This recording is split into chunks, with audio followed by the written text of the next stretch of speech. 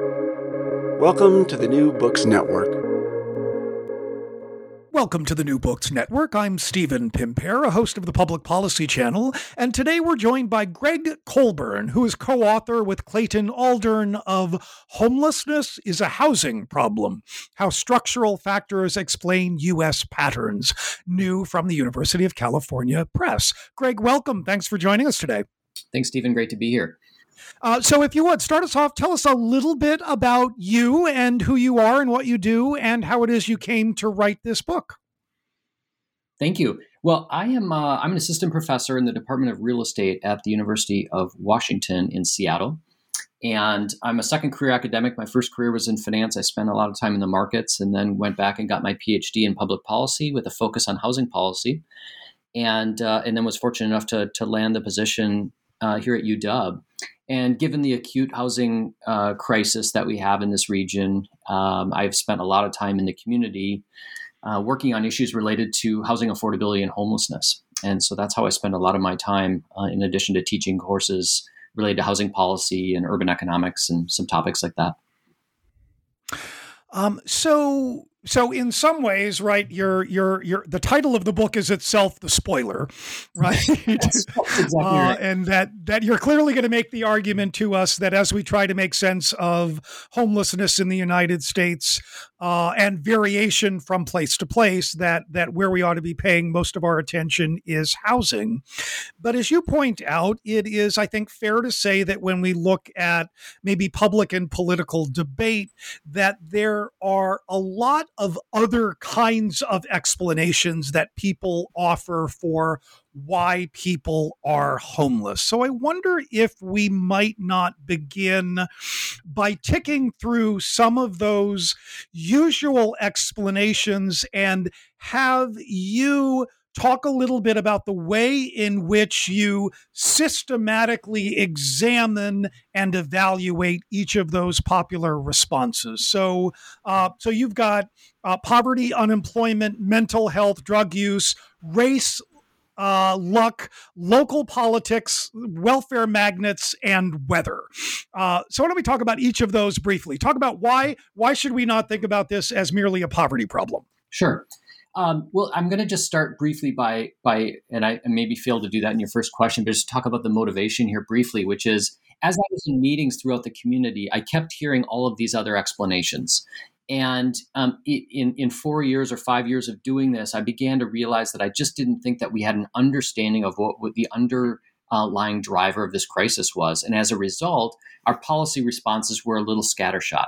And so the causes or explanations that you just outlined are among the many that I've heard over and over in these meetings. And that happens with policymakers. It happens with philanthropists. It happens with just people in my social circle who happen to care about what's going on in Seattle. And so both Clayton and I felt strongly that we wanted to make sure that we addressed each of these issues in some detail because they are very persistent and somewhat intuitive explanations for the crisis. And so if we start with poverty, neither Clayton nor I would ever argue that poverty isn't a cause of homelessness. And what you'll see in the book, and as I'm sure you saw as you read the draft, explanations at the individual level sometimes differ from explanations at the ecological level or at the community level.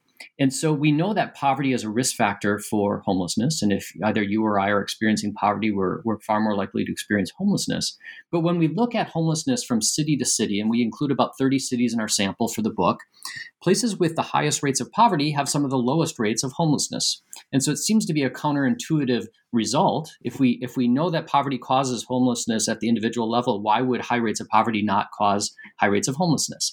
And the point that we reach is that because at the community level, we don't believe that poverty rates are the driver of homelessness. There's another potential explanation there. And if poverty was the driver at the community level, we should see really large homeless populations in communities like St. Louis and Cleveland and Detroit, where the poverty rate is far higher than what you would see in relatively affluent cities like San Francisco, New York, or Seattle.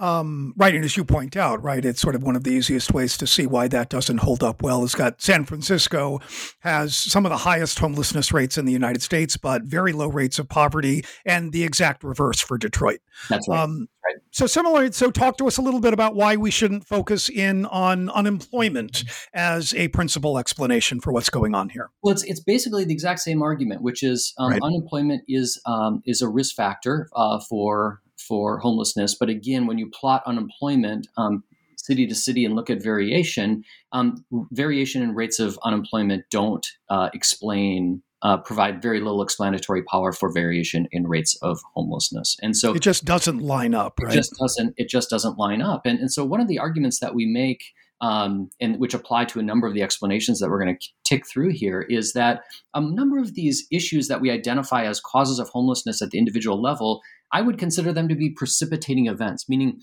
in the right set of circumstances, in the right context, unemployment can absolutely lead to homelessness. But in another context, it may not, which is why I think there's something else going on here. Why these precipitating events? For example, domestic violence is a cause of homelessness. But if a wealthy person experiences domestic violence, he or she might leave that situation and find more stable housing, safer housing, and it doesn't lead to homelessness. But for the wrong person in the wrong circumstance, such an event, a precipitating event like domestic violence, might produce that outcome. And so, when we focus on these individual factors, we lose sight of what is going on at the more macro level, and that's this the housing costs that we talk about. But we can continue on these individual factors to highlight that point even. Yeah, let's just move through because, and I think the next one's mental health and drug use. I think probably fair to say that in sort of the public conception, these are the ones that tend to land on the top of people's list. And I wonder if this might be a place to talk a little bit about listeners who may not be aware of when we talk about homelessness. What are the categories of people that we are talking with and talking about? Excuse me. And then similarly, sort of how do we think about the role that perhaps undiagnosed and untreated mental illness or substance use disorder might play in propensity for becoming homeless? Sure. So when we and the number that we're using in our book comes from HUD, the point in time counts, which is each community in the country does a census, in essence, of people experiencing homelessness, and there are estimates involved in that because it is a difficult population to count. And when we roll up those numbers at a national level, we end up with the total estimates. And so for each of the cities, we'll look at the census for that particular community or county as the total population of people experiencing homelessness. And that includes two categories, sheltered and unsheltered. And so the sheltered count would be all people who are residing within public or private shelters if they're included in the count, plus people experiencing unsheltered homelessness, which would be those people living in tents and encampments on the street, living in vehicles or in other places not fit for human habitation, which is the definition from HUD. And so when you add those two categories, you get the total count of people experiencing homelessness. And so when we think about the relationship between homelessness and mental illness and substance use, a lot of that is framed from the experience, especially in cities on the West Coast where we have far more unsheltered homelessness, that we experience and we confront people experiencing chronic homelessness on a daily basis. And many of the people who are experiencing chronic homelessness do have some issues related to mental illness or substance use disorders. And so we end up with, I would argue, a biased understanding or appreciation for the population as a whole. People in shelter, we don't see because they are in those shelter communities. And many of those people are women with children or families or other people experiencing homelessness. And so we end up with a little bit of a tip of the iceberg phenomenon in the sense that our appreciation or understanding of the phenomenon is shaped by a relatively small segment of that population. And so, sorry, go ahead. No, go ahead, Stephen. I was just going to say, so when we're thinking about those populations, think about the issues of mental health and substance use, the causal error could arguably be going in both ways, right? It's like that may be one of those factors that in certain places may make one more likely to be homeless, but the act of becoming homeless and living on the street may exacerbate those problems, right? That's exactly right. And there's plenty of research that we cite in the book demonstrating that. And And I'll say this casually when I speak to community groups, that I would likely medicate as well if I were experiencing homelessness. It is a terribly difficult experience. It is a traumatic experience, and drug use could be a coping mechanism. And mental health issues are a logical consequence of living in crisis for an extended period of time. We know that abuse, sexual, physical abuse, is rampant within the community of people experiencing homelessness. And so the fact that mental illness would be associated with that experience should not surprise any of us. And so when I tell people that I fundamentally don't believe that this is a drug or mental illness problem, a lot of people raise their eyebrows and simply say, I don't believe it. And so what we did in the book is we gathered data at the state level. And so this is the one part where we deviate from our cities because the national data is better at the state level. And we simply plot the rate of mental illness state by state compared to state by state rates, per capita rates of homelessness. And what we see is there's a zero explanatory power. So it's not that we have in California or the state of Washington, where we have high per capita rates of homelessness, that we have a disproportionate number of people with either substance use disorders or mental illness. What we describe in the book is that the consequences of those conditions are far more acute in situations where housing markets are tight and expensive. And we also know the causal area, as you have pointed out, is going in the other direction. And so, the fact that we have homelessness may also help to explain why we have higher rates of, or modestly higher rates of mental illness or drug use. And so, the data is pretty. The data are pretty compelling about this relationship, that it doesn't exist. And the analogy that I use when I'm giving public talks on this is, if drug use really were, if the opioid epidemic, for example, were really the driver of homelessness, why don't we see massive populations of people experiencing homelessness in Arkansas and West Virginia and other places where we have really acute drug crises? We don't. And so, as we say in the book, something else must be going on. So similarly, if you would talk to us a little bit about what you would say to those who say, well, really when we look at homelessness, what we're seeing is another way in which racial disparities play out. And this is really another way in which we see a problem of race. Yes.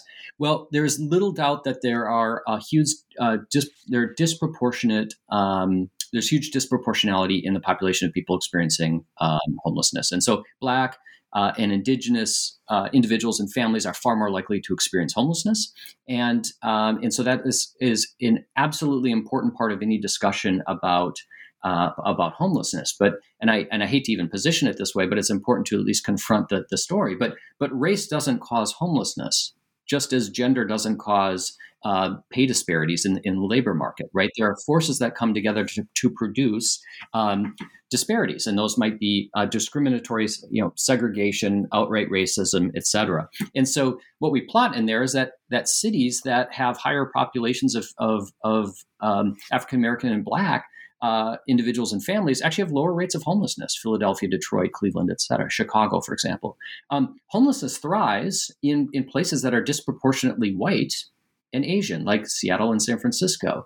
And so what we see here is, and Seattle has terrible disproportionality in terms of race, yet we have a relatively small a Black population in Seattle. And so what we see is it's not the number of people, just as it's not the number of people who are poor, or not the number of people who are not white. It is the fact that these forces come together in an affluent white community like Seattle to produce really troubling disparities by race when we look at homelessness. So let's take two more of the explanations that you find less satisfactory before we actually turn to what you all do think is going on there. So talk to us a little bit about arguments about the generosity of public assistance, the ways in which cities supposedly serve as welfare magnets and attract people who are or who would be homeless. And then also talk to us a little bit about whether it's just a matter of the weather. Sure. Well, the welfare magnet story is interesting, and I was first introduced to this idea when I was working on my PhD in Minneapolis, and I was working with our local county on issues related to homelessness. And the narrative there was that it was people coming from Chicago for the relatively generous benefits provided by the state of Minnesota and the city of Minneapolis that was explaining homelessness. And so I had some colleagues and I did some work on that and looked at it, and we really found very little evidence. certainly there were people moving from Chicago to Minneapolis, but there were probably people from Minneapolis moving to Chicago. And it was very difficult to identify any relationship between mobility and the problem of homelessness. And I kind of just set that aside. I moved to Seattle, and in one of my first meetings, someone said, we're a magnet for homelessness in Seattle because of our generous benefits. And I said, oh, that's interesting. Where are they coming from? They said, well, mostly California. I said, okay. And then I was in a meeting with people from California, and they said, well, we're a magnet for homelessness. And I said, well, you can't be a magnet if Seattle's the magnet.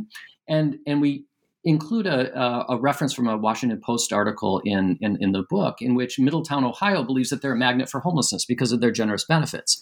And we use that, it's obviously in a slightly joking manner, but the point here is that everyone can't be a magnet. And the magnet argument seems to be fairly prevalent in a lot of places. And by definition, everyone can't be a magnet. And so I went into the literature on just generally welfare magnets, not necessarily specifically related to homelessness. And you don't see a lot of evidence to support that generous benefits draw people in to optimize their income, for example. And so when we thought about it from a homelessness standpoint, we looked at two measures, and certainly there are others that we could look at. Measuring local welfare generosity is difficult. I will concede that.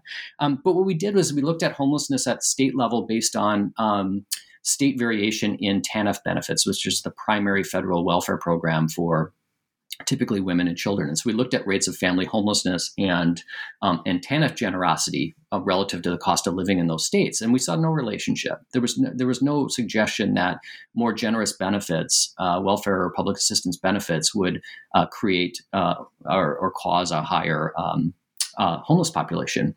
But we knew that other people might still say, but well, what about Seattle? What about San Francisco, et cetera? And so we took another stab at this, which was to look at low-income migration into cities. And we used census data to look at that.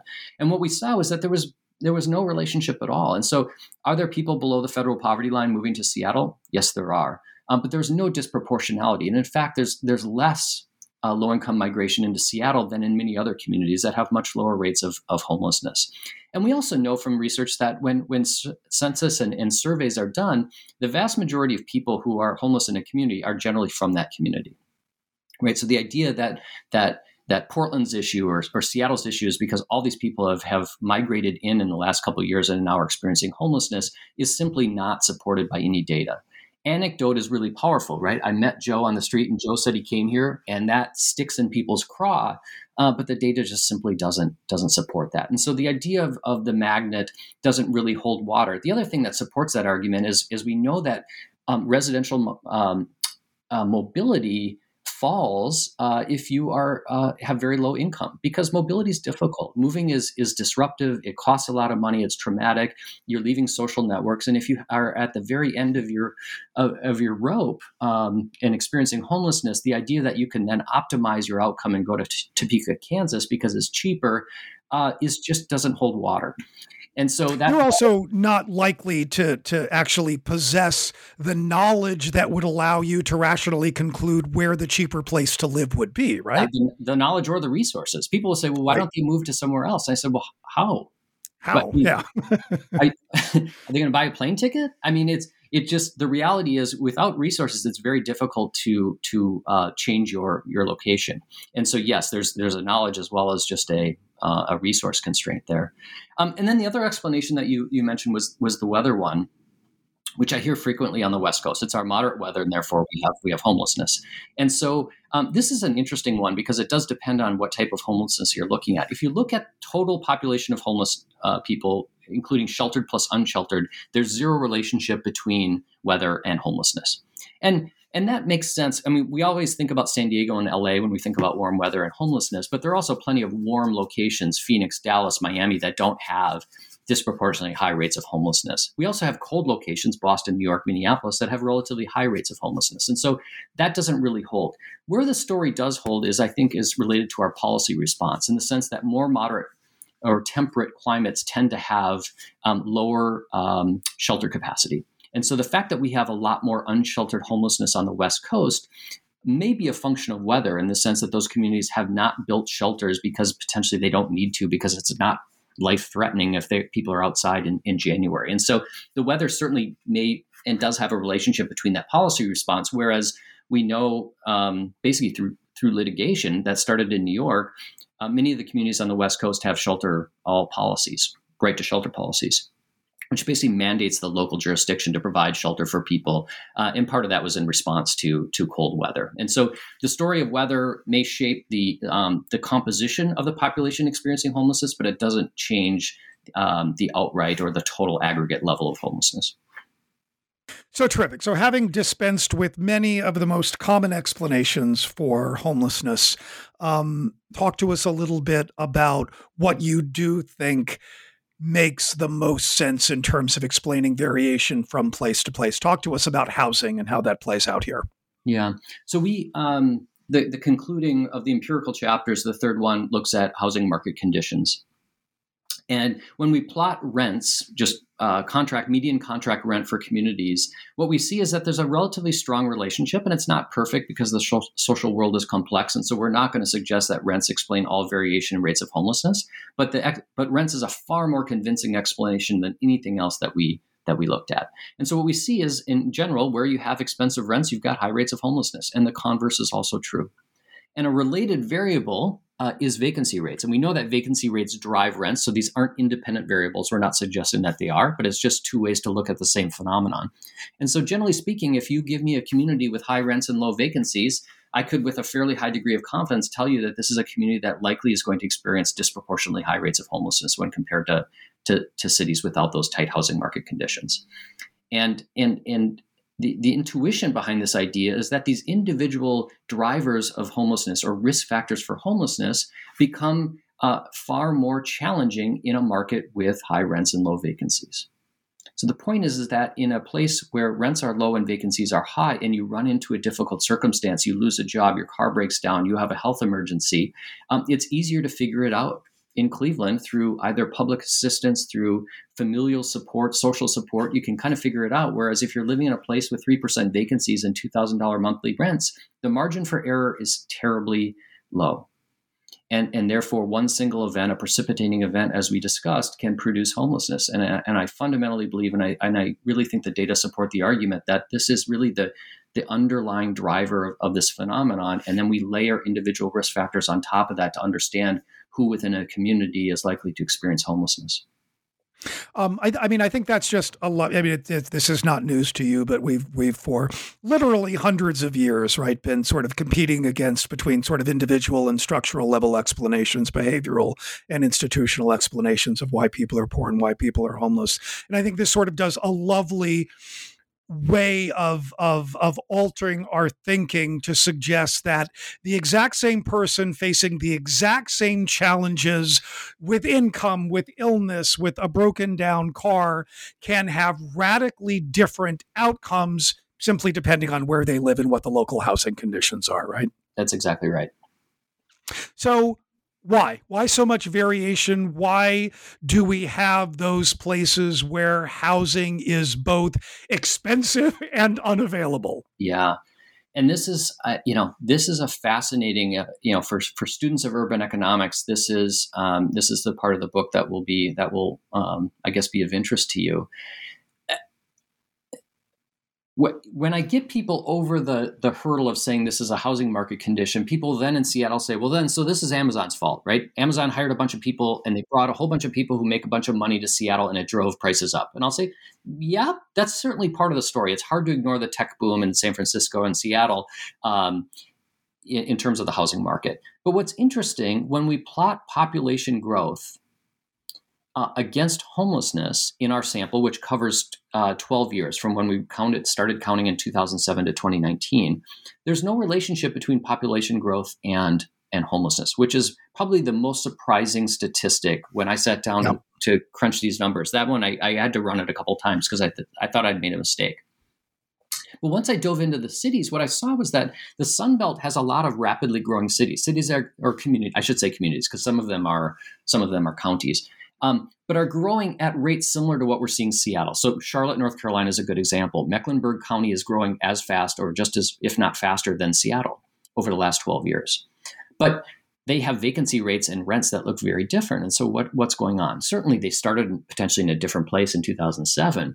But what we see is that the housing supply response differs based on housing supply elasticity, which is a fundamental concept in economics. And so what we see is that there are places where they accommodate growth by building a whole bunch more housing, and they might do that through sprawl or through relaxed regulations, which is a topic for another day. That may or may not be good. We could argue both sides of that.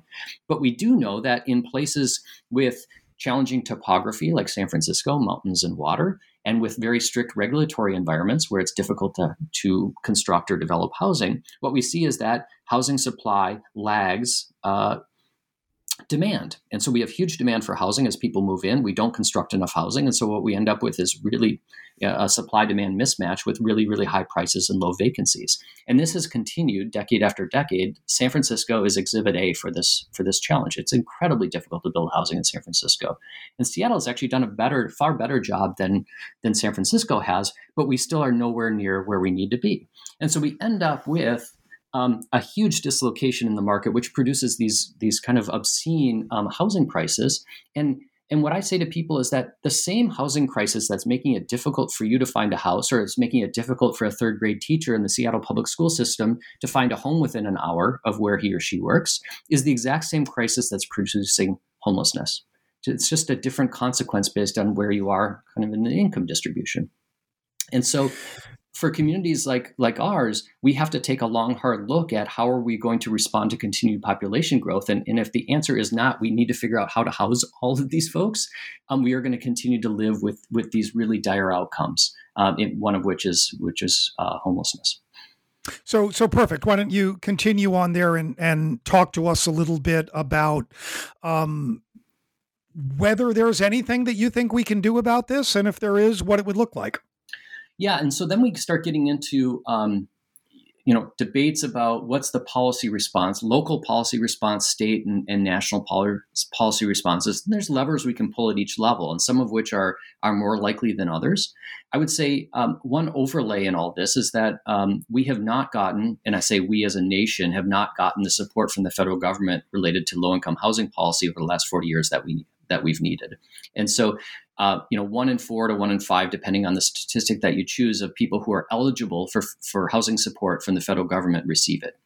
And so unlike food stamps, where if you're eligible, you get it, with housing support, only 1 in 5, it's a lottery.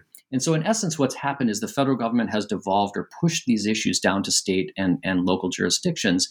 And housing is terribly expensive. And so ultimately, local governments have had to confront the idea of how do we then respond to a housing crisis without a lot of support from the federal government.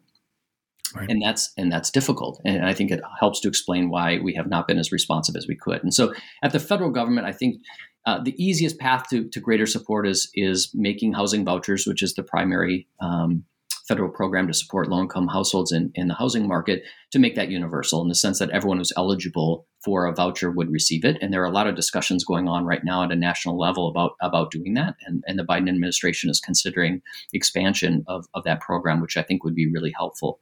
But that alone is, in my opinion, not sufficient, especially in places with really constrained housing supplies. And so for communities in California and Washington, where I happen to live, there also needs to be an understanding of how do we expand our housing stock. And some of that is regulatory. I think zoning, and we're hearing a lot of discussion nationally about single family zoning and whether what the impacts of that. I think there's a growing recognition that those local policies have been exclusionary and also have frustrated efforts to respond to population growth. And so the city of Seattle, for example, is 70%, at least the residential parcels are 70% of those are zoned single family. And so what I say to people, if Seattle continues to grow as it is and Amazon and Microsoft keep going, we cannot jam all this new population into 30% of the parcels that are zoned multifamily. It's simply, the math doesn't work. So we have to think about our land use policy, and that will have to change if these cities continue to grow and to accommodate the growth that we have. And so I think there's a regulatory piece, and then the other side is ultimately our cities, especially cities that are becoming global cities and big cities. The built environment simply has to change, and the idea that we can have a relatively low level of density in an urban area, it just won't work. And so I think what we're going to see, and it's either going to be, it'll take a longer time or near time, but it'll be a painful process of transition that these cities will densify, and they'll have to. State and local governments certainly can play a bigger role in promoting the production of housing, and either through subsidies on the supply side or whatever the case may be. And there are any number of tools that can be done there. But ultimately, there needs to be a greater understanding and commitment that the private market has a role to play, which is to build more market rate housing. We sorely need it in our community, and so I always cheer developers who want to build more market rate housing. But building market rate housing solely will not solve the issue of housing precarity, that we need to have greater commitments to the construction of affordable and supportive housing, and a lot of that will need some type of either nonprofit or public subsidy, because the math for the most part simply doesn't work. When you look at land costs and construction costs in a place like San Francisco, trying to build something where you can charge $500 rent simply doesn't work. And so there's a role for the private market, and there's a role for the public sector, from the feds all the way down to local cities, and to ensure that we can construct the housing that we need. And if we don't do that, I just fear we're going to be on this trajectory will continue in very troubling ways. You're listening to the Public Policy Channel of the New Books Network, and we've been listening to Greg Colburn talk about his new book, which is co-authored with Clayton Aldern, Homelessness is a Housing Problem, How Structural Factors Explain U.S. Patterns, from the University of California Press. I cannot recommend it highly enough. I think it is an absolutely lovely sort of systematic evaluation of typical explanations for how we make sense of people being unhoused. And I think that almost any reader would benefit enormously from it. And thank you so much for Greg for giving us a little taste of it. Much appreciated. Thanks so much, Stephen. I really appreciate the opportunity.